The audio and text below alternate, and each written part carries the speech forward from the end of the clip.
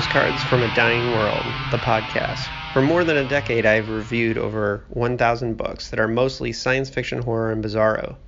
This feed will feature bonus audio I have produced over the years, as well as a monthly digest of reviews based on what I've read each month, plus the occasional bonus material about my own fiction. Thanks for listening. Hey, welcome to the June 2020 Reading Digest for Podcasts from a Dying World. This is where I just kind of wrap up the stuff that I read for the last month. And this isn't necessarily everything. I mean, I might have read graphic novels and whatever I read for the Dickheads podcast. As far as like the latest Philip K. Dick book, I'm not going to talk about because I'm going to talk about that on the Dickheads podcast, which you should listen to. Okay, so the first book that I read in the month of June was Rocket to the Morgue by Anthony Boucher. I took an interesting route to this book. Anthony Boucher, whose real name is William Anthony Parker, wrote books and edited magazines in more than one genre. It is one thing to have such an impact on the genre that awards and conventions are named after you, but it's amazing to have that kind of impact on two genres. So Boucher is known for being the godfather of the American mystery novels, like the pulpy paperback mystery novels. But it was his impact on science fiction that got my attention, of course. I will admit that years ago, Boucher was a name I didn't even know. But when we started doing the Dickheads podcast, there was a running joke that grew up throughout the early shows, which was shout out to Tony, because his influence on the life of Philip K. Dick was profound, and it was something that kept coming up. Now, Rocket to the Morgue was written in 1940. Boucher and his wife were living in L.A., and Boucher became a member of a writers group called the Manana Literary Society. This was a real writers group that at the time was hosted by Robert Heinlein and included L. Ron Hubbard, Henry Kuttner, his wife, C.L. Moore, shout out to Hoosier born C.L. Moore, to name a few. And Boucher used this group and real-life science fiction figures like Forrest J. Ackerman and John W. Campbell as characters in this murder mystery. Keep in mind, this novel was released under the name H.H. Holmes. Yes, that is the same name as the less famous at the time first American serial killer. Boucher made himself a character in the book as well. The details of the group are thinly veiled, but Austin Carter in the book is clearly Heinlein. D. Vance Winpool is definitely L. Ron Hubbard. Halstead Finn is likely the future founder of Forest Monsters, Forrest J. Ackerman, who in 1940 was an agent. And Don Stewart, who is mentioned, is likely John W. Campbell. So you see, this book is a work of genius and is super important to the history of two genres. It's important because, one, Boucher was telling a fascinating, locked room mystery with interesting characters.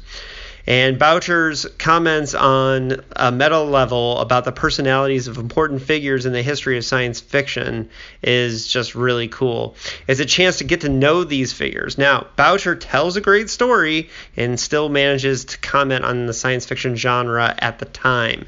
That was in its infancy. So most of the science fiction at the time was confined to pulp magazines and tiny convention halls.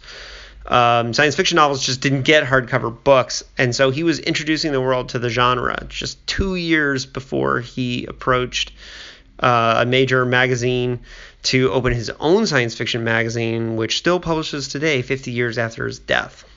And number 4 reason why Rocket to the Morgue is important is that it's a mystery novel, and sure, the most recent edition, which features a great introduction by a favorite of mine, F. Paul Wilson, says that the mystery isn't that great. But that's not what makes the book special.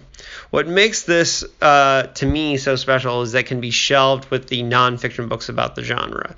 And we did recently an episode of the Dickheads podcast that's shout out to Tony Boucher, which you can listen to, where I talked to the current editor of the magazine of fantasy science fiction critic Gene Wolfe and F. Paul Wilson himself about Tony Boucher. So check that out. Also recorded an episode of Dickheads that is not out yet about The Iron Dream by Norman Spinrad, which is the next book I read this in the month of June. This is a really weird book to review. It's deeply weird and a misunderstood book that is both a work of genius and a steaming pile of shit at the same time, which is quite a trick. I mean, Norman Spinrad, who wrote it, is an underrated genius, and he knew full well that he was taking a literary dump. It's one of those ideas that punk rockers have all the time, like, hey, let's just do this ridiculous band and be totally hilarious. Some remain jokes, like the Anthrax guys doing Stormtroopers of Death. Sometimes they become serious bands like Vegan Rick and Race Trader. Look them up.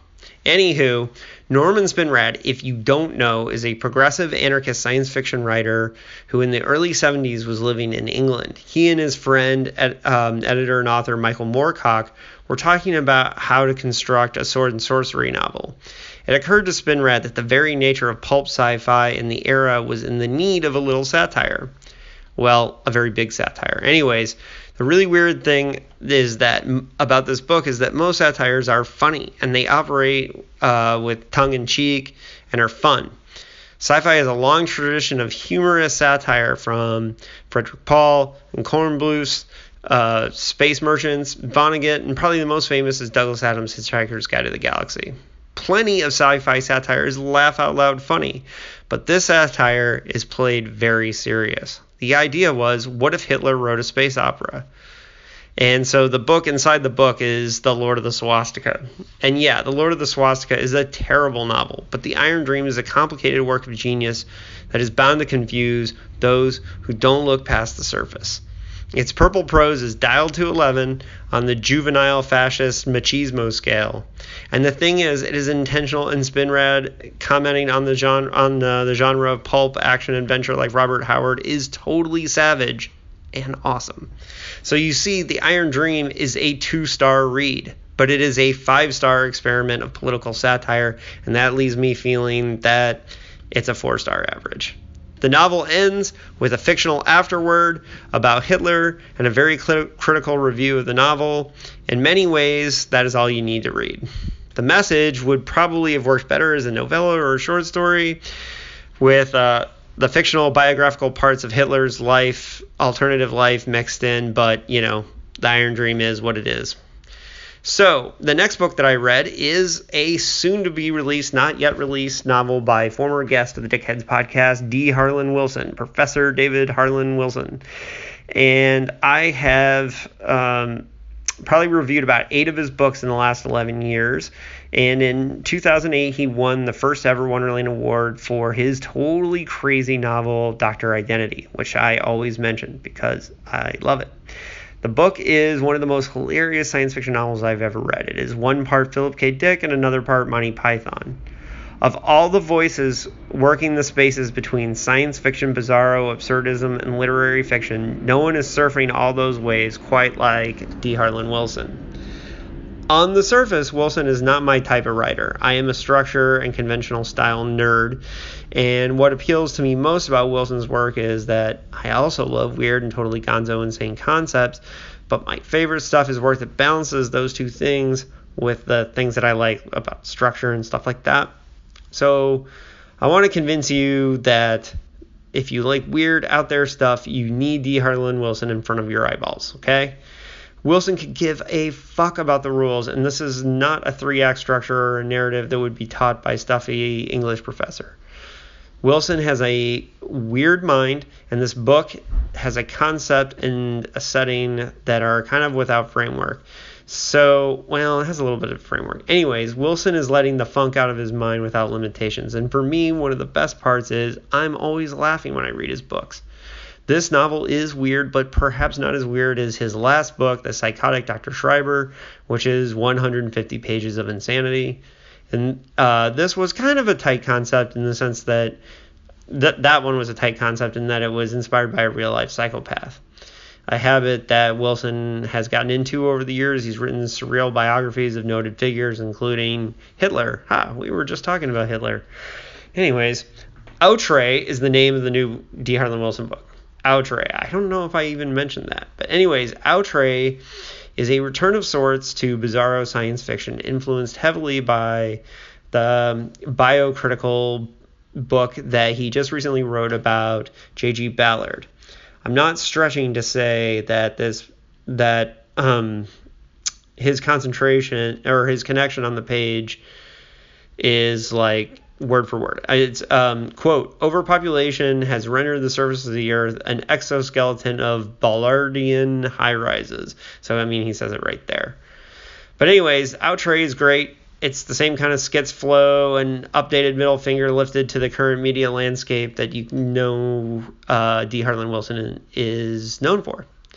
So also released this year is The Boatman's Daughter by Andy Davidson. This is the first non-sci-fi book I've read in a while. And sorry about the siren out there. The Boatman's Daughter by Andy Davidson. Now, his debut novel, In the Valley of the Sun, inspired many well-deserved hyperbolic reviews from even myself. In 2017, it was my second favorite book of the year behind Chad Stroop's Secrets of the Weird. Many reviewers were hailing Davidson as the next big discovery in the horror genre. Now, I said that it was a Southern Gothic that is like the movie Near Dark if it was written by Cormac McCarthy. The official statements by the publisher make the comparison to Joe Hill and Anne Rice, which I don't really see. But, anyways, it has more in common with Nick Pizzolatto than it does Anne Rice or Joe Hill. This current novel is the story of Miranda, whose father was a drug runner going up and down the rivers, channels of rural Arkansas by boat delivering drugs, which kind of reminded me of Jeff Nichols' movie Mud. Which also is an Arkansas story. When her father is killed, Miranda has to grow up fast and take on his jobs, and most of the action takes place 10 years on. Miranda has to deal with a rogues gallery of redneck criminals, a gross preacher, supernatural forces centered around a coven housed at a place called Sabbath House. Yeah, there's a lot of cool stuff going on here. The noir elements are underlined by by quickly drawn and dynamic characters who establish themselves in the story very well. The prose uses beautiful flourish to give the setting a sweaty, lived-in feeling. All these elements give the world depth. That is why the more outlandish horror moments in the book work so well. I enjoyed Boatman's Daughter, but it was not the lightning bolt to the system that In the Valley of the Sun was. That was a total and complete game changer. This book establishes that we can look forward to a career full of powerful novels of high-class horror, and sign me up every single time. Andy Davidson puts out a book, I'm going to check it out. All right, now, last for the month of June is Revelations by Barry Malzberg, which has recently been reissued by Anti-Oedipus Press, which is Professor David Harlan Wilson, who we've already talked about. It's his publishing company. So, since he was reissuing Revelations, which I recently reread, I wanted to check out his edition. And I think it's out now, but Dr. Wilson was so nice to send me a copy. And I'm glad I got to look at the reissue because it gave me a whole nother look inside the book. And this is, with Malzberg, his books are so weird, you really do get something out of a second read. So I know the first question you huge Malzberg fans have is, and look, I know there's a bunch of you weirdos out there who love Malzberg. You might have the second or first edition, but is there a reason to pick up this edition besides just the amazing cover? Yes. There are several reasons to pick up the AOP edition. First and foremost is the idea that having Malzberg back in print is important. While Philip K. Dick finally got the respect he deserved after his death, AOP is making sure that we do not miss the chance to honor Malzberg while he's still very much with us. He just turned 80, by the way. While nowhere near the recognition Malzberg deserves, the AOP reissues of Beyond Apollo, Galaxies, The Falling Astronauts, and now Revelations make up a thematically linked series that is as fun as they are important. Second, the new introduction and afterwards are excellent and insightful. The introduction is a middle finger piece written by D. Harlan Wilson. The message of the introduction is science fiction is dead and a product native to the 20th century. I'm sure Malzberg enjoyed this message as he has made clear he has no love for modern science fiction. I'm not sure I agree with the message, but along the way. But Wilson gives a great history of the 60s new wave science fiction and cyberpunk and includes where Malzberg fits in.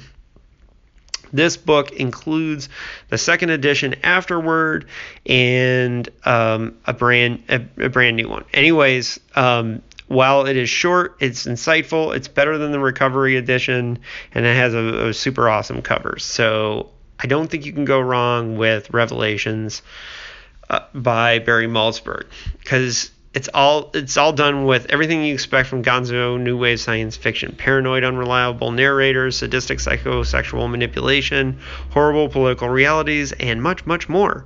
So this is a quick read, but it's really crazy and weird. So the month of July is going to be a fun time for reading, and I'm looking forward to telling you about it in July. So far, and I'm way not done with the month. I've read the prequel to the Picard series, Waste Tide, the Chinese sci-fi novel, and Kindness of Ghosts, Lovecraft Country, and the Extrapolation Afrofuturism journal. So I'll see you you'll hear from me next month with those reviews. Anyways, thanks for listening to this digest of the Postcards from a Dying World reviews for June 2020.